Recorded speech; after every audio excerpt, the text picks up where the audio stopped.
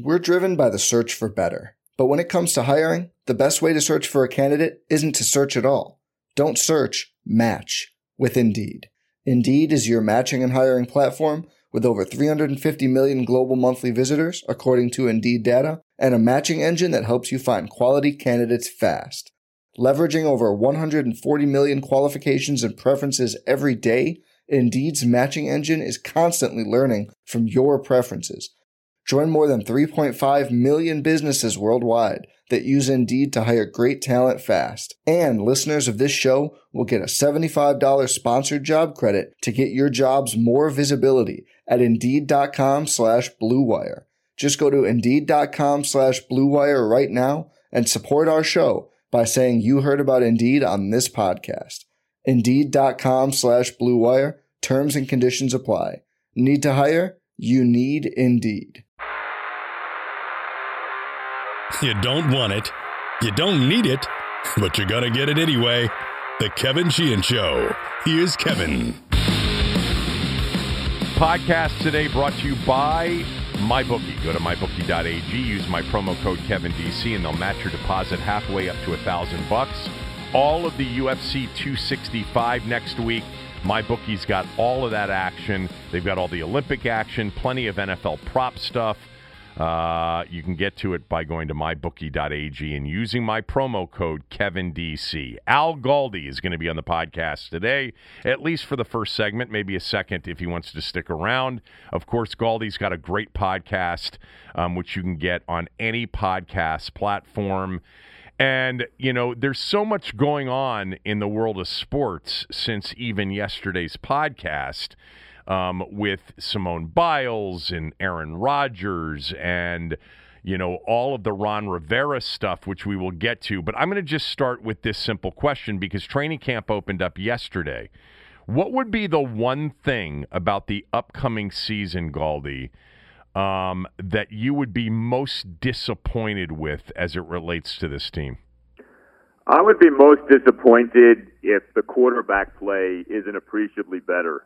And I don't know if that's surprising or not, but the quarterback play was so bad last year overall that to have to go through that again, especially off having brought in a guy in Ryan Fitzpatrick, who I believe over the last few seasons has been a lot better than people give him credit for, I really am anticipating a substantial upgrade in the play at that position. Not that it's going to be elite or anything like that, but, you know, that if Washington was 32nd in the NFL in overall quarterback play last year, I really would like to think the team can be at least like middle of the pack this year, you know, make a big leap in that regard. I think that's the kind of thing that could lead to so many other good things happening. I think it will happen. And if it doesn't happen, I am going to be disappointed. If the offense, especially the passing game, isn't remarkably better this year, I think that's going to be a real bummer. Last year, and maybe we had this same conversation last year, but last year I remember saying I'm going to be most disappointed if the defense isn't significantly improved. Now, it didn't have to improve that much to be significantly improved from 2019, but I expected a lot out of the defense last year. I thought it was going to be much better coached. They had added Chase Young. The other talent was a year older. And I'm going to stick with the same thing heading into this year. I think there was, you know, and I've said this many times, it was a significantly improved defense last year. So I didn't end up being disappointed, didn't get disappointed on that particular front. Now I'm upping the ante on the defense. I want it to significantly improve again. It was a good defense last year.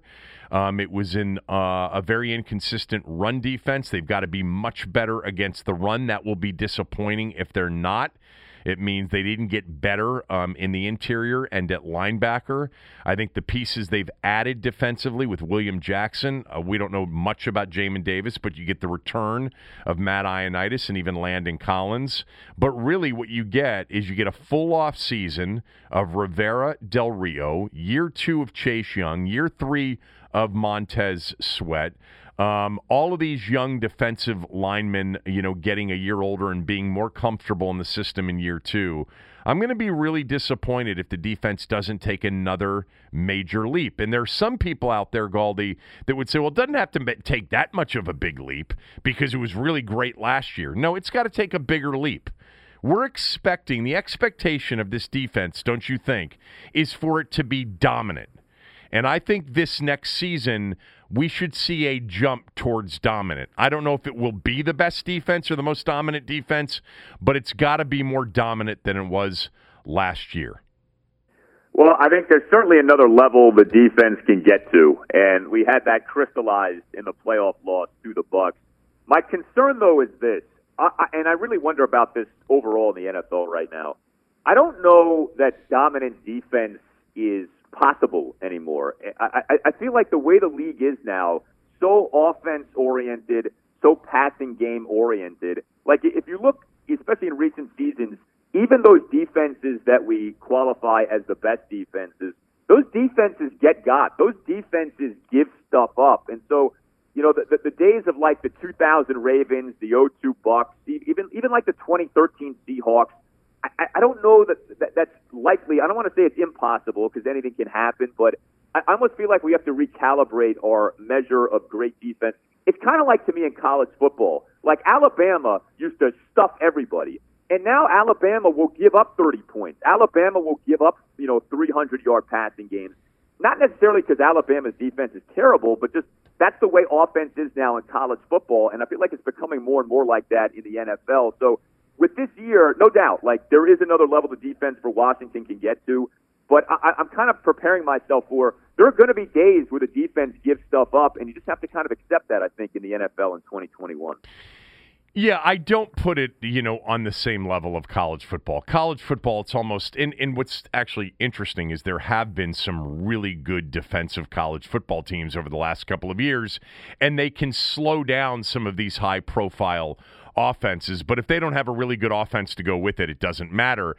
I would say that is true in the NFL now. You can have a dominant defense, but your dominant defense can't lead you solely to a title with mediocre or subpar offense. You've got to have really good offense to go with it.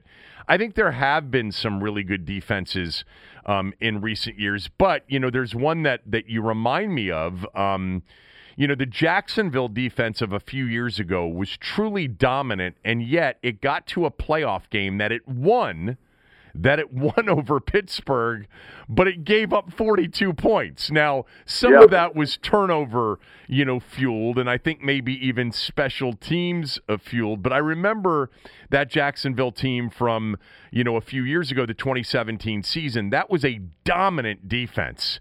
And they got to the postseason, and if you recall, in a really boring playoff game, they beat Buffalo. I think it was like 13-3. And then they played Pittsburgh on the road, and they won that game.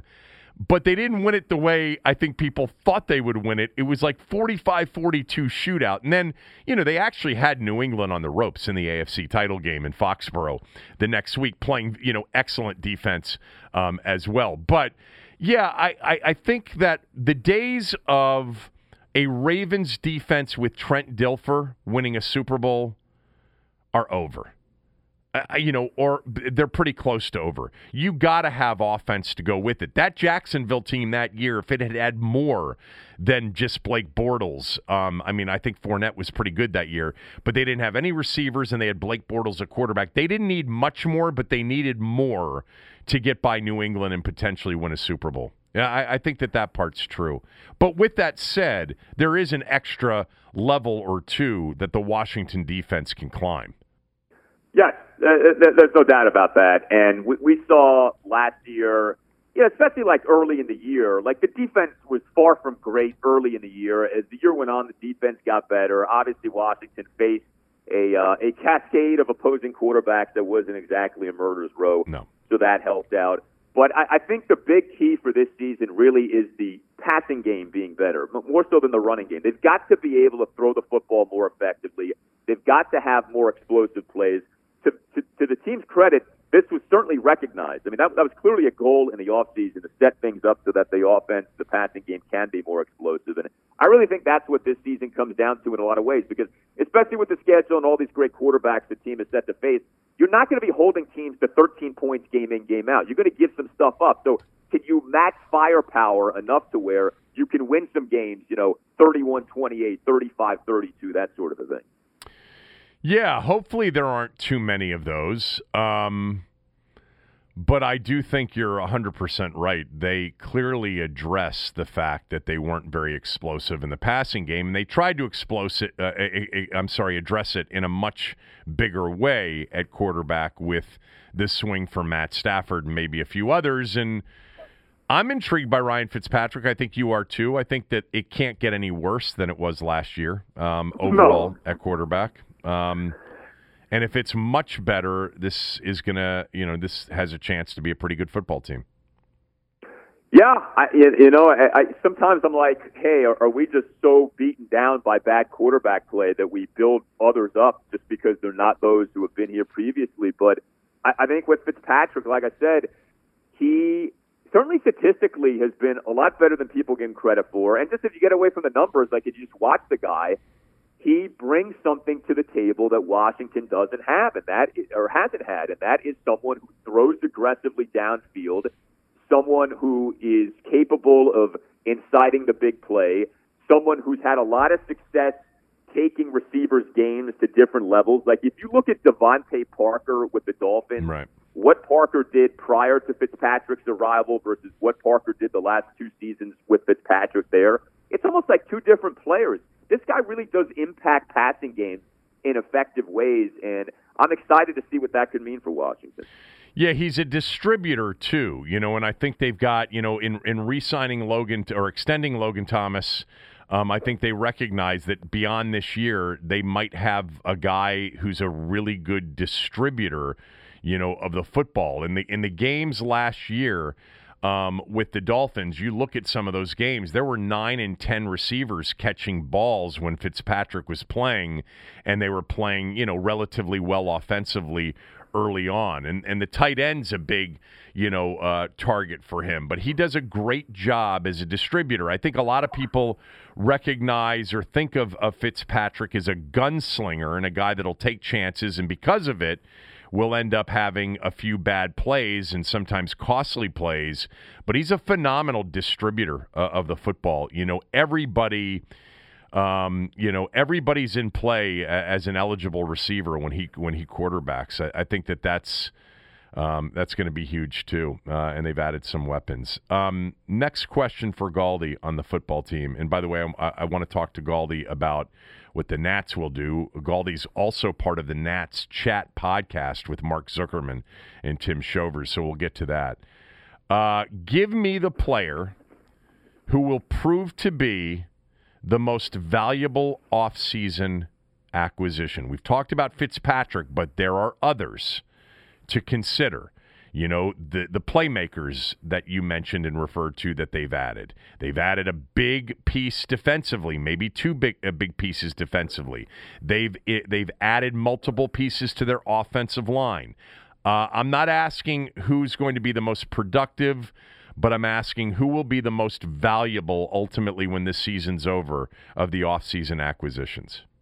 So I would have to say Fitzpatrick because of the position he plays. I don't know if that's too boring of an answer because we just talked about him, but I don't, nothing matters like quarterback matters. And so if he can play the position at an appreciably better level than what Washington had last year, I think that makes a ton of difference. And so I'm really looking for that, assuming Fitzpatrick's the guy and starts the bulk of the season. But another name I would throw at you would be William Jackson III. I think it's easy to kind of lose sight of that signing.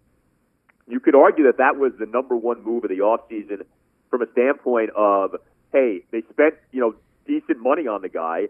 He's someone who plays a really key position on defense, and it's a position, like there's a real debate now in football circles of does corner matter the most on defense, more so than edge rushers, because it is such a passing league. And that you have a guy now in William Jackson III who can play man coverage in a way that others have not been able to do. Like we saw Washington's pass defense ultimately be good last year, A, because a lot of the quarterbacks weren't very good, but also B, Washington went with a lot of that zone coverage, which is fine. There's nothing wrong with that. It worked well. Ronald Darby did very well in that regard. But you have someone in William Jackson III who I think brings more to the table in terms of a skill set. He's someone who has played at a very high level. I don't know that is he like Jalen Ramsey or like a top 5 corner? No. But is he a top, say, 15 corner in the NFL? Yeah, I think that he is. I think he'll allow Jack Del Rio to do some things differently schematically on the back end. And I think what Jackson could end up meaning for Washington this year, especially you think about a corner who can shadow opposing team receivers. We haven't seen a ton of that. Remember the whole thing with Josh Norman? He's not traveling with Antonio Brown, that sort of thing. Yeah. Jackson is someone who potentially can do that. And what that could mean for this defense, I think is pretty intriguing. Yeah, look, they had, a highly ranked pass defense last year, and you said it. I think a lot of that had to do with the opponents and the backup quarterbacks and the third-string quarterbacks they were playing. I don't think it has anything to do with zone versus man. There are a lot of zone teams that get torched and end up on the wrong side of that. But, it's not just, as I'm sure you've talked about and I've talked about a lot, the quarterbacks that they're going to be facing this year. To your point, there are so many star receivers they are going to be facing, this upcoming season. You start with Keenan Allen, then you get, Diggs in week 3. You get Galladay in the second game, Diggs in the third game. You get Michael Thomas potentially. You get Tyreek Hill. You get Devontae Adams. You get Mike Evans. You get DK Metcalf. You get, CeeDee Lamb, Amari Cooper. They're going to have to be a better, they're going to have a guy that can really cover or they're potentially going to get torched by some really good offenses. But I think it still comes back to against any of these teams, they've got to establish a much better and more consistent run defense. And I think all of that will lead to, what Ron Rivera said the day he got here, which is we're going to stop the run on the way to the quarterback. And, pass rush, helps everything. By the way, I agree. Fitzpatrick is the answer that I have. I mean, I hope that he's the most valuable offseason acquisition. If he isn't, then they're probably not going to be a double-digit win team. I guess Taylor Heineke and or Kyle Allen could step in and lead them to something significant if it's not Fitzpatrick. But I think the answer to that is Ryan Fitzpatrick. This is a roster, Al, that I think people are as confident in the overall strength of the roster as they've been in a long, long time. With that said, who among the projected starters, and I'm talking mostly veterans because we don't know what Jamin Davis is, who concerns you the most? Well, I do wonder about someone like Charles Leno. They bring him in. He got released by the Bears. I know just because you get released, that doesn't mean that you're a terrible player, but there's a reason you get released. We've seen Washington get burned by this kind of thing in the past where the team brings in someone whose name you recognize, who has had success. You say, geez, how come that guy was available? And he comes here, and he's a shell of what he used to be. Whether you're talking about Ryan Clark in his second go-round. I remember when Jim Haslett was the defensive coordinator, the free safety that he loved was this guy, Ashimigo Otagwe, and Washington gets him, and he wasn't close to being what he was. So I do wonder a bit about Leno, and not that I think he's going to be a train wreck, but there's a reason he got let go. So you have to say, all right, he's going to be playing left tackle. Is he going to be good at that spot? So that's a sort of thing I do wonder about. Along the same line, someone like Bobby McCain. I look at Bobby McCain and I say, man, there's a lot to like about this guy. Why did the Dolphins let him go? And then I'm like, the Dolphins are a smart team. The Dolphins have a defensive-minded head coach in Brian Flores, who I think is doing a really good job. They obviously had their reasons for this. So if Bobby McCain ends up being the starting free safety or ends up playing a lot at nickel corner, which he's done in the past, is he up to the task, or did the Dolphins realize something with Bobby McCain that maybe the rest of us did not? It's interesting. The contract that Washington gave McCain is like a nothing contract. So there wasn't a big market for McCain. So just things like that, right? Like when you gobble up those who've been discarded by others, you always have to wonder about why were those guys discarded by the others. Yeah, I mean, look, you could make the case that Ryan Fitzpatrick has had all of these opportunities, and yet every single team he's ever been on, they've always been looking for a better-looking blonde, basically, than him. So, that is, I think we're excited because the quarterback play was so bad, and he's coming off two of his better years of his career, really the two best years of his career. And, he's got some of that leadership and some of that swag and the whole thing. But those that are skeptical have good reason, I think, to be skeptical. I just think we're catching him, and I'm more I guess I'm more optimistic that we're catching him at maybe, the biggest moment of his career and maybe the best moment of his career. I'm just going to say that I don't know why this team continues to put as much faith into their kicker like they have. This is the second straight coaching staff that is totally bought in to Dustin Hopkins. This year is going to be a year that if they do have a good team and end up with a good record, more likely than not, they're going to win a lot of close games. They're going to be in a lot of close games.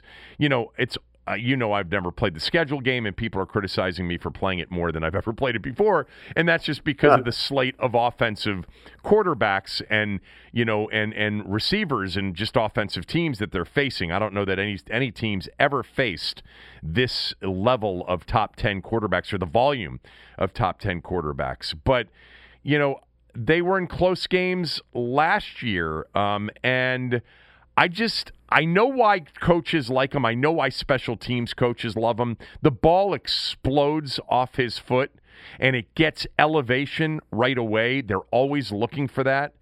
But I still don't trust him in a big spot. And I'm surprised that they didn't bring in and they didn't look for an answer. There aren't many of them out there. There are teams like the Vikings last year that had a major problem with special teams and kicking. And, they don't – it's not like there are a bunch of great kickers sitting around there waiting to be signed. But I was concerned the last few years with Hopkins. Hopefully it works out. Yeah, I talked about Hopkins at length on my podcast recently. It's interesting. Ron Rivera, as you likely remember, after the Detroit game last year, said they were considering replacing Hopkins. Ended up not doing that. The hope is that the Dustin Hopkins of the second half of last season is a guy on display this year. Hopkins did not get off to a good start last year, but actually as the season went on, was good. He made the bulk of his field goals. He was great in the win at Pittsburgh, so you got to hope that that guy is there. It is remarkable, though. Dustin Hopkins is going into year 7 of being Washington's kicker. Washington got him after week 1 of the 2015 season. He's been the kicker ever since. Like, when I was a kid, Chip Lowmiller was Washington's kicker, and I was always like, wow, he's been the kicker forever. We're now in, like, Chip Lowmiller territory in terms of how long Dustin Hopkins has been Washington's kicker. It is remarkable because I don't think most people view him as like this all-time great kicker in Washington history, but he's had a tenure that would be reflective of someone who's had this great run. I mean, he's lasted through multiple coaching staffs. He's lasted through struggles. He's been hurt. Remember, they had that guy Nick Rose a few years back when Hopkins was dealing with an injury. Hopkins retained his job then. There's like a Teflon nature to him that really is remarkable. Every year he's the kicker, and every year it's almost like he's unchallenged, which is also interesting because he isn't Justin Tucker. He isn't Steven Gostkowski. But yet every year it's like, Dustin Hopkins, he's our kicker. Washington re-signed him this offseason, re-signed him early in the offseason, and every indication is that he's going to have the job this year unchallenged. Yeah, he did have a better finish to the season on field goals, but he missed that crucial extra point in the Seattle game, which was huge. When they, were driving late, they were down 5 instead of down 3. Would have had a chance to win. Nick Rose is a great pull because I think, and I'm trying to look this up real quickly, I think he had in a game against the Vikings at FedEx, I think he kicked like a 56-yarder in that game. He did. But you can't be in this league, in this age, a 79.4% field goal percentage guy. You just can't. But again, I know the reason that coaches and special teams coaches love him. The ball explodes off his foot. It gets elevation. He's a great kickoff guy as well. But, man, there have been big missed kicks over the years and even some big missed extra points over the years like last year in the Seattle game. Before we get to the Nats, I want to get to Ron Rivera. For those of you that missed it, Ron Rivera, by the way, I had him on the radio show this morning. You can go to the team980.com and listen to that interview. I recorded it yesterday right after the radio show, so it was basically 24 hours later, and so all of the vaccine stuff had not come out.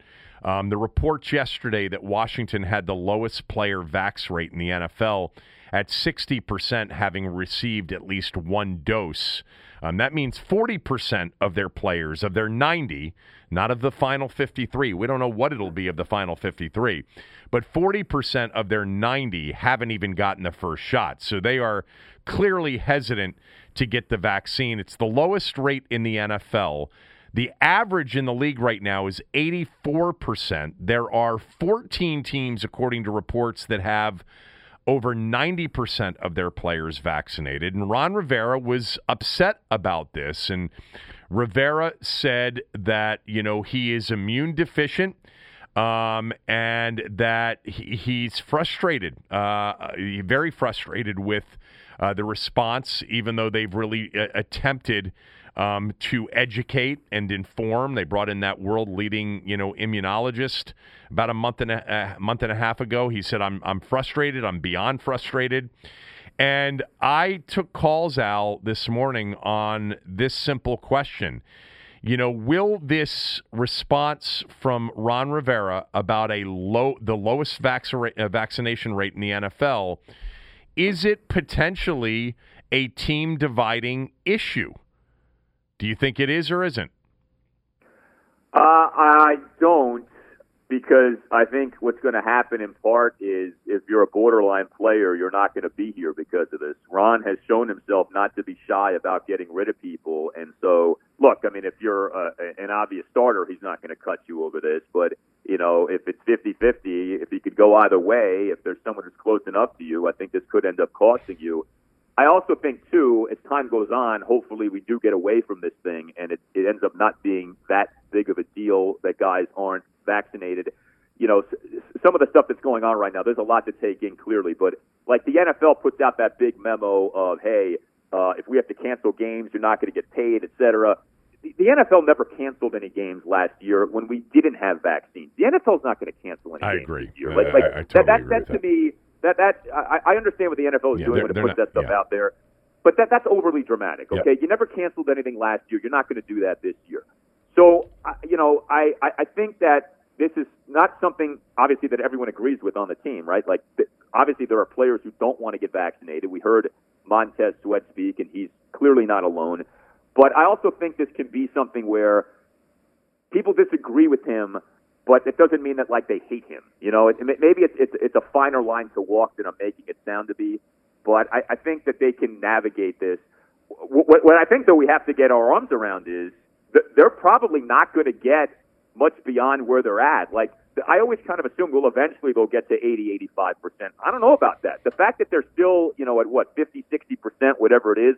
I'm not sure how much more that increases. And obviously this is reflective of what's going on in society. But, the notion of like one day we're going to wake up and the whole team is vaccinated, I don't know that that's going to go down here. I mean, I think people have their reasons for not getting vaccinated, and I don't know that those reasons are just going to evaporate. Already today, Chase Young, Matt Ioannidis, Daron Payne among the players wearing masks, which is mandatory for unvaccinated players. Chase Young has done a lot on social media retweeting stuff. It's clear that he is anti-vaccination. He's one of the team leaders. Look, two things. One, when the NFL put out the memo, I totally agree with you. I think that no games will be cut. I think players could get cut. Certainly players on the bubble, I think that's going to be a big issue for them. But I do not see a game being totally canceled. Could we have postponed games? Why not? I mean, like, what's the big deal? Last year, we are in unique times. They figured it out last year, even though they lost big money on Thanksgiving night by not having a game in prime time, Baltimore-Pittsburgh, and having to move that to a Wednesday afternoon. That was some give back to NBC. They don't want to be in that position, but that memo was about putting the pressure on the teams to get their players vaccinated. I don't think any games will be forfeited. With that said, players won't play in games.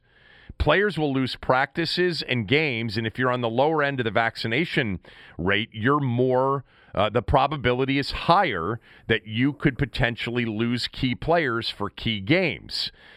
So it is a competitive disadvantage, potentially, to be on the lower end of the vaccination thing. On the first question I asked you, I don't think this will be a team dividing issue. I think this will be smoothed over. I think what will be very interesting, Al, is how many of the players, how many of the 60% of the 90 are roster spots 53 through 90?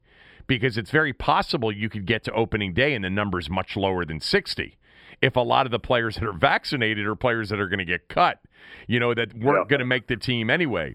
And some of your team leaders being players who aren't vaccinated, what you have, I think, in other NFL cities that have high vaccination rates is you've got team leaders who are vaccinated and are putting the pressure on their teammates to get vaccinated. Well, if your team leaders, guys like Chase Young and Montez Sweat, certainly on defense, aren't vaccinated and they're anti-vaccination, that may slow the process. But I don't see this like you don't. I don't see it being a big team dividing issue. I do think it's nuts, personally, and this isn't about vaccine shaming, because I think everybody's got the right, your body, your choice. And I think, there are, cases to be made that if you had COVID and you built up antibodies that, waiting and being a little bit more hesitant right now isn't totally illogical. But I think being a part of a team and putting that team's, performance potentially at risk when you, by the time you're 3 or 4 years old, already have 3 or 4 shots in you for mumps and measles and rubella and smallpox and everything else. I mean, your father's a doctor. I'm assuming your father told you when you can get vaccinated, get vaccinated. Yeah, I've talked to him about it. A lot of the stuff that's out there really is crazy. Like, one of my favorite things is people that make a huge deal of, well, if you get vaccinated, you can still get COVID-19. That's true of almost every vaccine out there. That's not unique to the COVID-19 vaccines. Vaccines aren't meant to make it so that you never, ever can get the thing. Like, it'd be wonderful if that was the case, but that's not the case. The efficacy of these vaccines is spectacular, 90+%. Not the J&J, not the Johnson & Johnson. Yeah. Right, but the other ones are really good. The fact that they're this good is huge, and that's a huge win for science, right? I mean, it was going to take years to develop these vaccines. We did it in basically the time of a pregnancy, like 9 months. So it's just, there's a lot of stuff with this. I'm one of these people who thinks a lot of this is there's politics involved, there's misinformation involved. I think everyone understands that by now.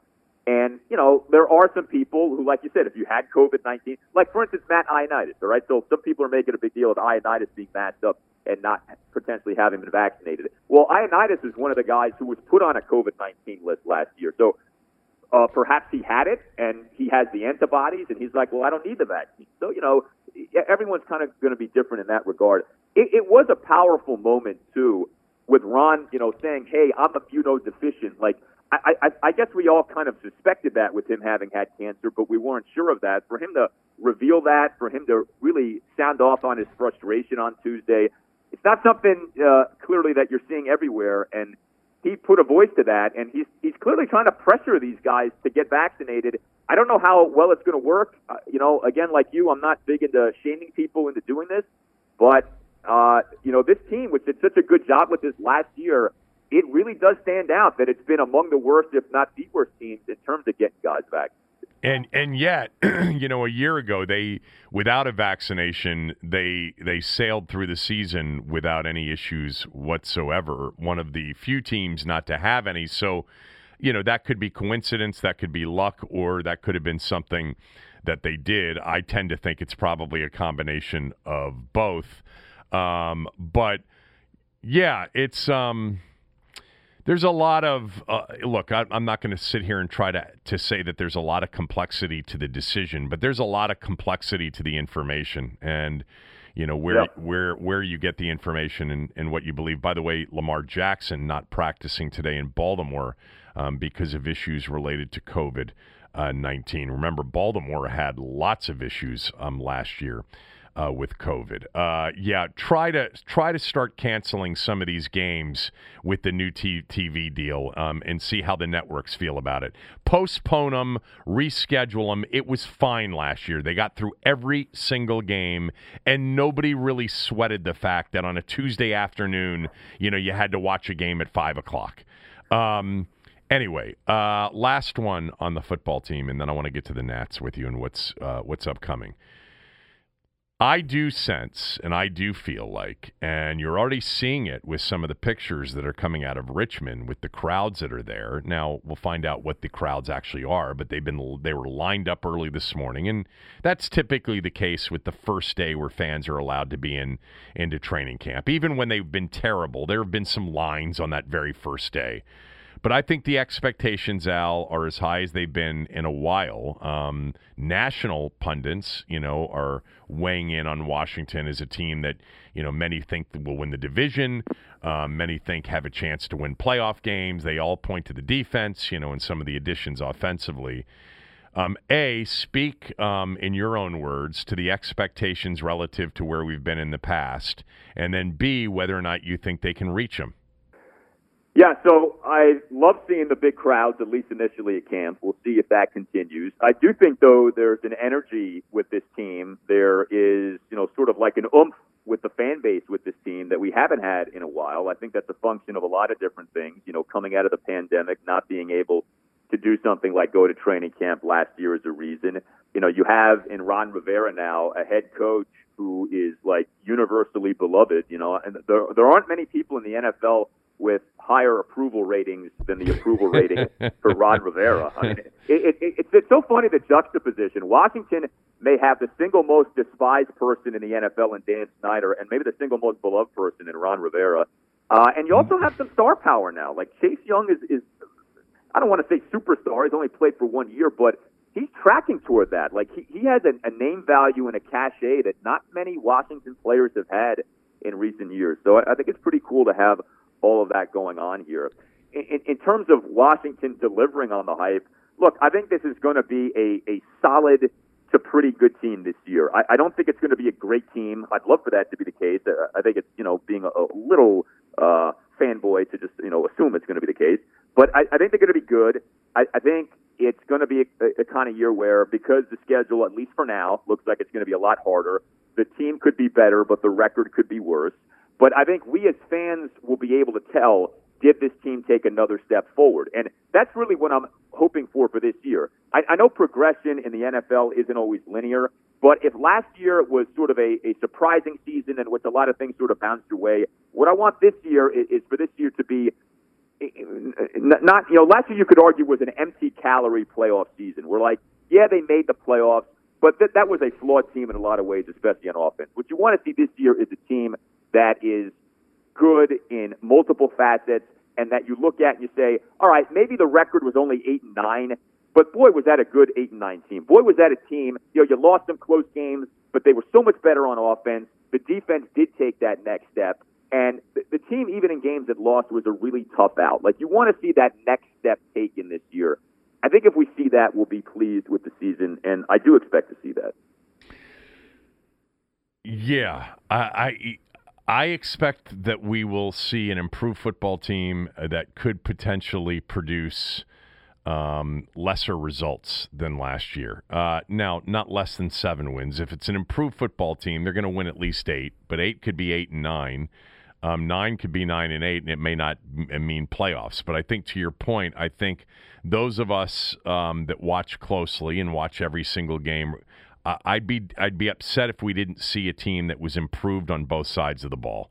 And that could mean that they're in really good games against some really good teams if the teams on their schedule end up being as good as a lot of people potentially think they are, at least on offense.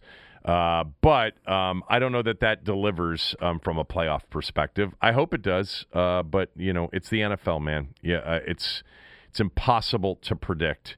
I do think it's fascinating, though, what you said about Ron Rivera, that he may have the highest approval rating of any coach in the league. I think a lot of that has to do with the cancer, A, but B, side by side with the worst owner in the league, Yep. and a team that appears to be making progress in the face of all that the owners produced negatively.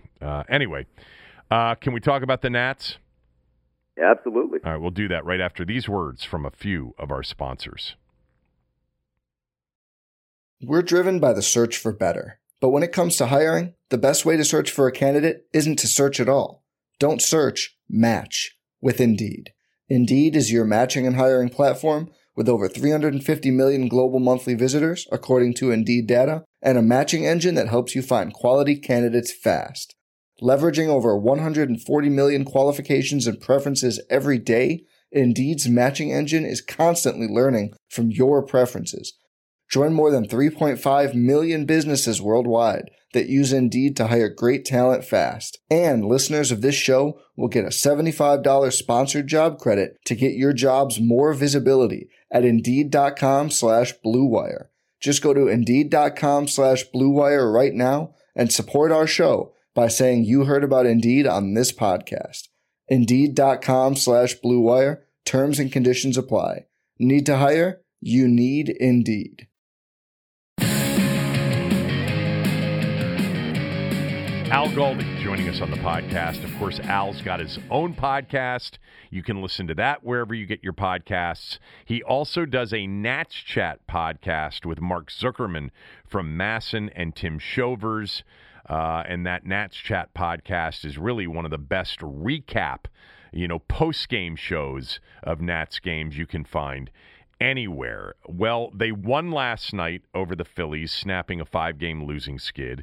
Trey Turner pulled from the game after testing positive for COVID-19. And now all attention, even before last night, is directed towards the trade deadline. Al, what do you expect is coming in the next few days?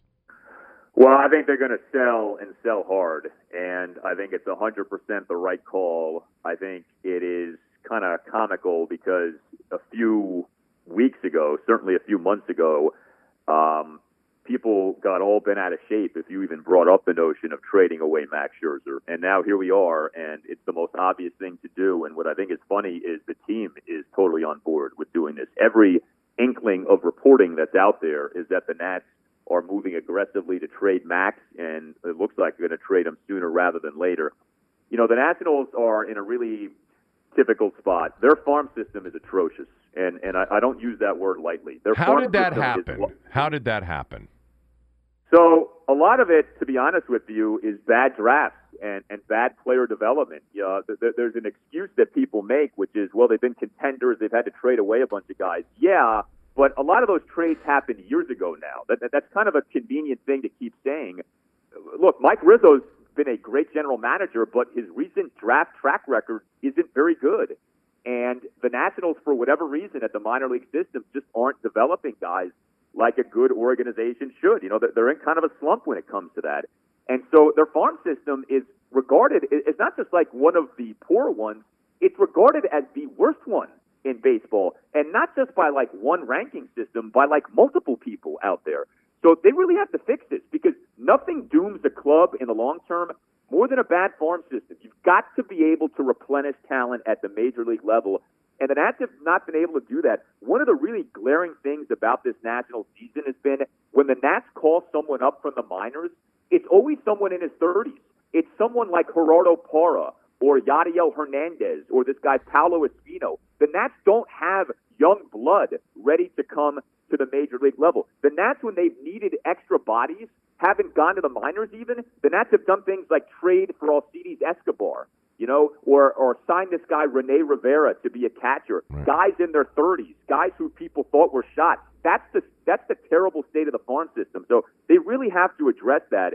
And so to me, at the very least, all of the free agents to be need to be traded. All of the guys who can leave the team for nothing at the end of the season need to be traded. So Max Scherzer, Brad Hand, Daniel Hudson, Kyle Schwarber, Jan Gomes, Josh Harrison, those 6 guys to me should be gone come 4 p.m. Eastern on Friday. I hope that's the case.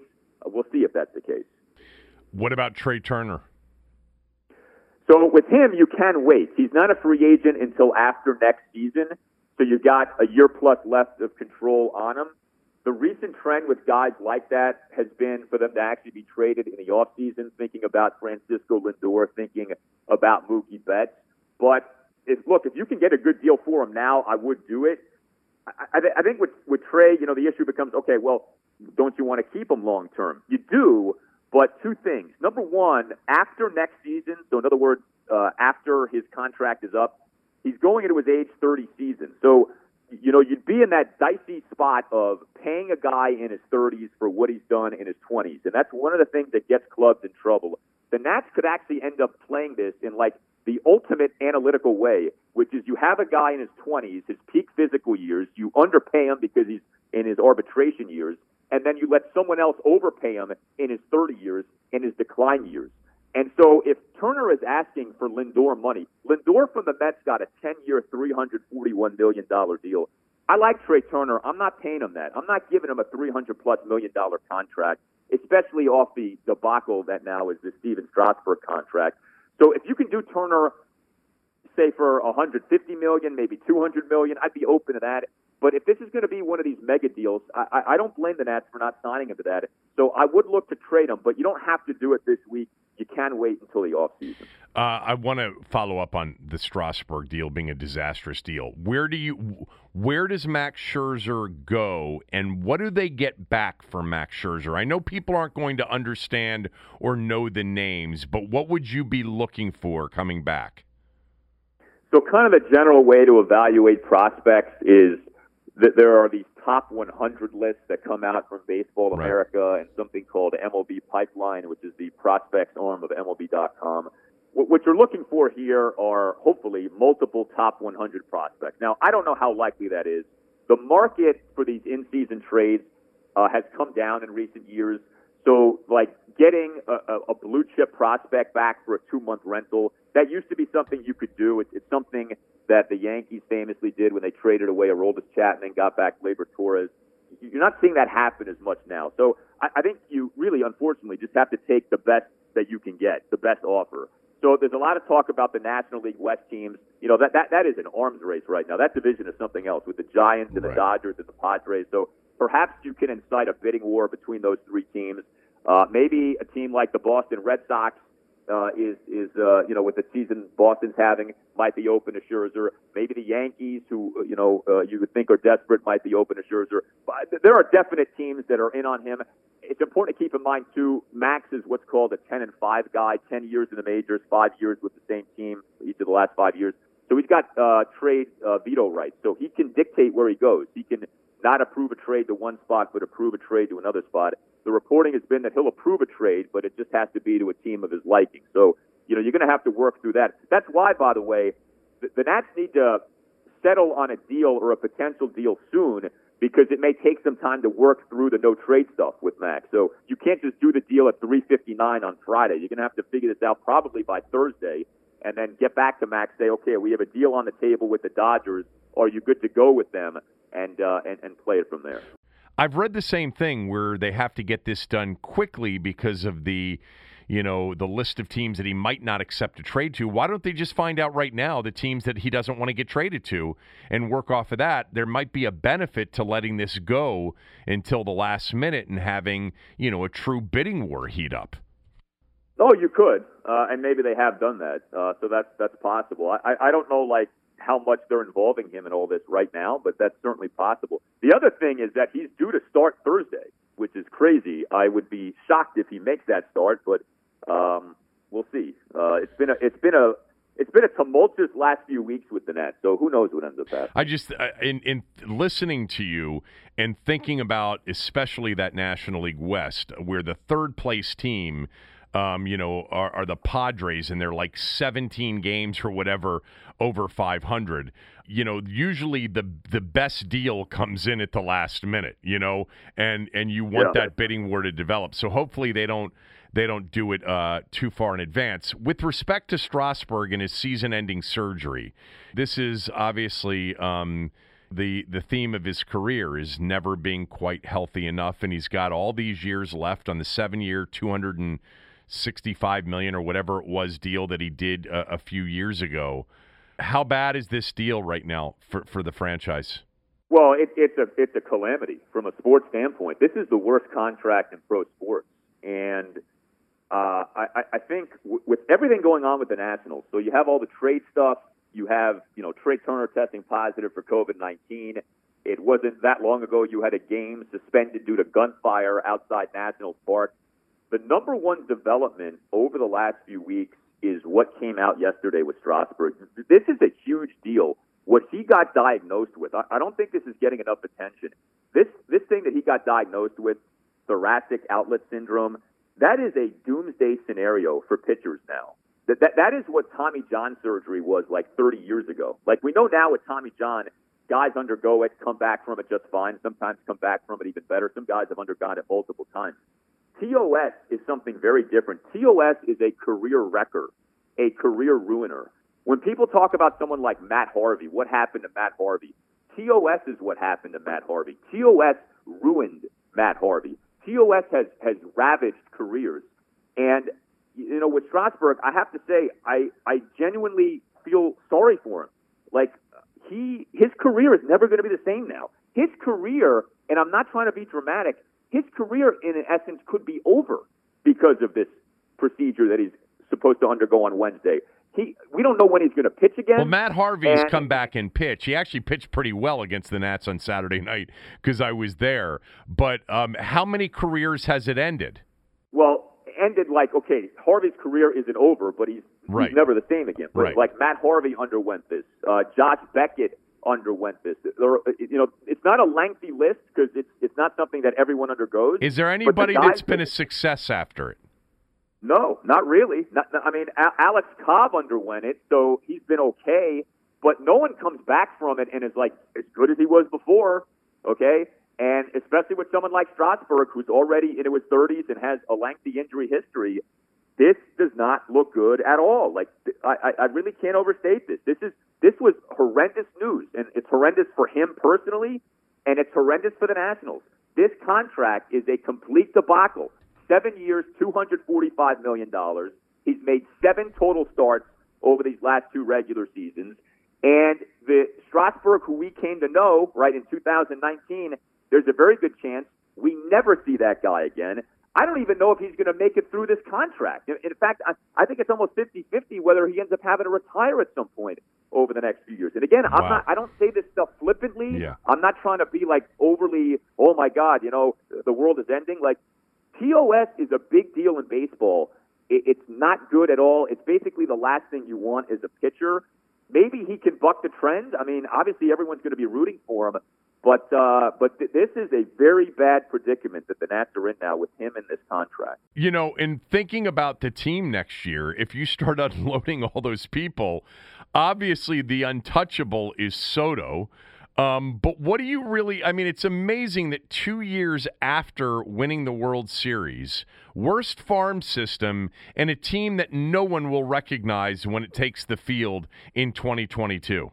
Yeah, I mean, look, they could, in theory, trade some of these guys and re-sign them, okay? Well, Scherzer did say he wants to find a place to get traded to where he can stick around and sign an extension, if it's in L.A. or San Diego or San Francisco.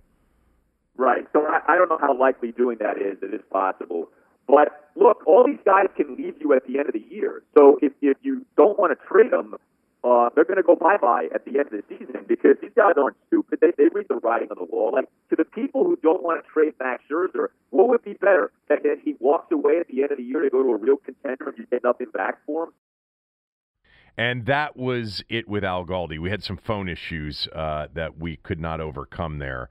But it's great to catch up with Al, get his thoughts on the football team, and certainly get his expertise as it relates to the Nats situation, as they will be sellers here over the next 24 to 48 hours as we approach the trade deadline. A few more things to finish up on right after these words from a few of our sponsors.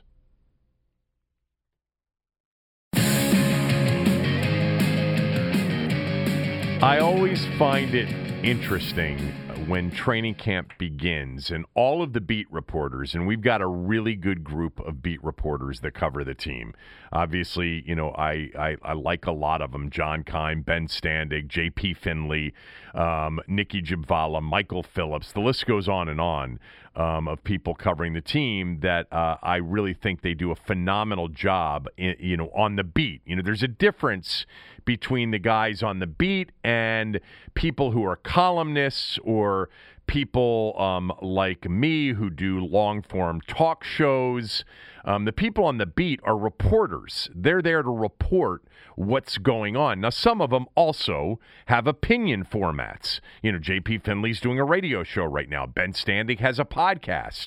But Ben's primary job is being the beat reporter for The Athletic. And so I always think in these early days of training camp as, the first day, and all of them are reporting on, as Ben did just recently, he writes, "We just had a Taylor Heineke deep completion to Sammy Rays. Go nuts, WFT Twitter."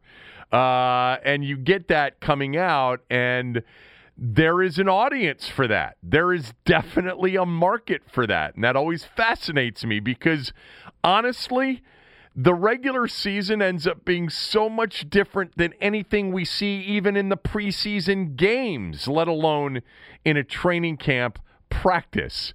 And, as we all know, sometimes by the time we get to the middle of the NFL season, it doesn't even closely reflect what we saw in the early season as far as a football team goes. But there is clearly an audience for blow-by-blow training camp play-by-play that always interests me. To me, the big stories that come out of training camp are obviously the ones you don't want, which are injuries to key players. And then, learning from what the coaches tell you and what the reporters are seeing in terms of who's taking the most first-team reps. And that's going to start to give you clues as to who's going to make the team. And we'll get a lot of that, too, in the preseason games. You don't necessarily need that from the training camp practices. But those are the things that come out of training camp. To get wrapped up into how Jimmy Moreland, plays De'Ami Brown in a 7-on-7 drill, I think is a bit much, but I'm not blaming those out there that give you that kind of detail, because clearly there are people that are into it. Now, there was something tweeted out by one of the beat reporters earlier this morning, or within the last hour or so, that I actually am interested in. Nikki Jibvala from the Washington Post wrote that Steven Sims, Dax Milne, Isaiah Wright, and DeAndre Carter are taking reps at punt returner. I have wondered, who is the punt returner? They haven't had a big-time punt returner. And remember, last year, Steven Sims Jr. was a disaster. Like, at one point, it was like, how do you even risk putting him back there again? I don't know that Steven Sims Jr. or Isaiah Wright or DeAndre Carter or Dax Milne are even going to make the team. They're all receivers with guys like McLaurin, Samuel, De'Ami Brown, Cam Sims, Adam Humphries, and maybe even Antonio Gandy-Golden in front of them. That's 6 guys. I didn't even mention Kelvin Harmon. Now, if one of those guys is good enough to be a receiver and is their best punt returner, that may be the difference in keeping them on that final, post that final cut down. But, there are guys like Danny Johnson who are on the team. He's been back there before. It's possible that a guy like Antonio Gibson could be used potentially, or Stroman. I think that's one of those things that, we're going to learn in the preseason games. They're going to give guys that are on the border of making the team anyway a chance to really shine as a punt returner, as special teamers. But they don't have anybody right now that's obvious as a punt returner. I don't know that Jarrett Patterson, who may or may not make the team as an undrafted free agent out of Buffalo, does it. Lamar Miller's done it before.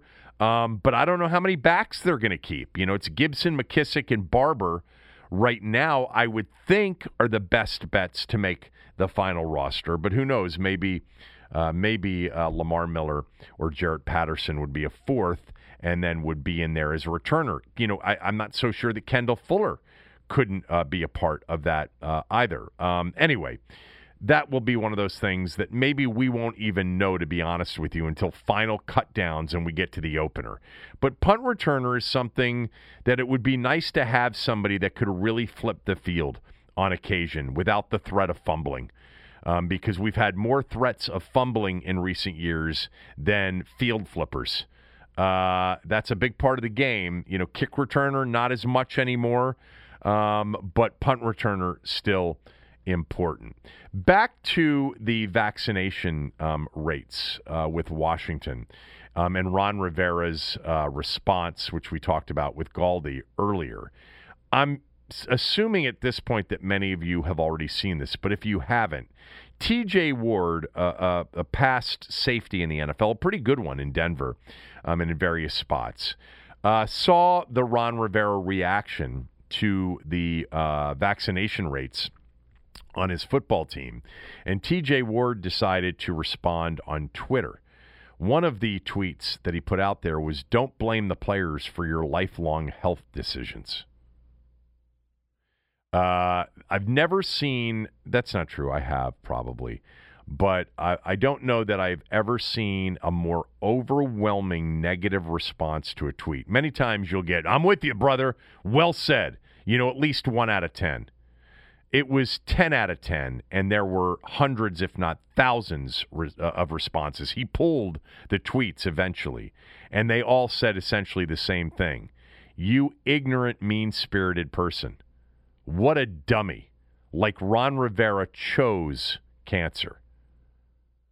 One of the, I'm sure it doesn't go down as a top 5 or a top 10er, but it's up there in terms of athletes, in terms of some of the dumbest and meanest tweets of all time. Aaron Rodgers reported yesterday after they got whatever deal they got worked out, and they traded for Randall Cobb. Who knew that Randall Cobb was the reason that Aaron Rodgers wasn't coming back? But I did get a kick out of what Aaron Rodgers was wearing. He showed up in an Office T-shirt, a Kevin Malone T-shirt. He's a huge Office fan. I'm a big fan of Brian Baumgartner's Deep Dive Office podcast. I listen to it all the time.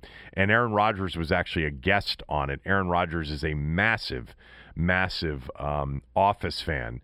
But the best tweet about what Rodgers looked like walking back into Green Bay's facilities yesterday with slicked back long hair and big-ass sunglasses and this Office T-shirt and a backpack and shorts and sandals.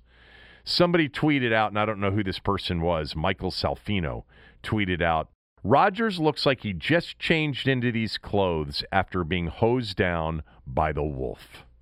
The wolf, of course, from Pulp Fiction, Harvey Keitel, and the famous scene with Samuel L. Jackson and John Travolta when the wolf says, "You're 30 minutes away, I'll be there in 10. And they called the wolf in to clean up the mess.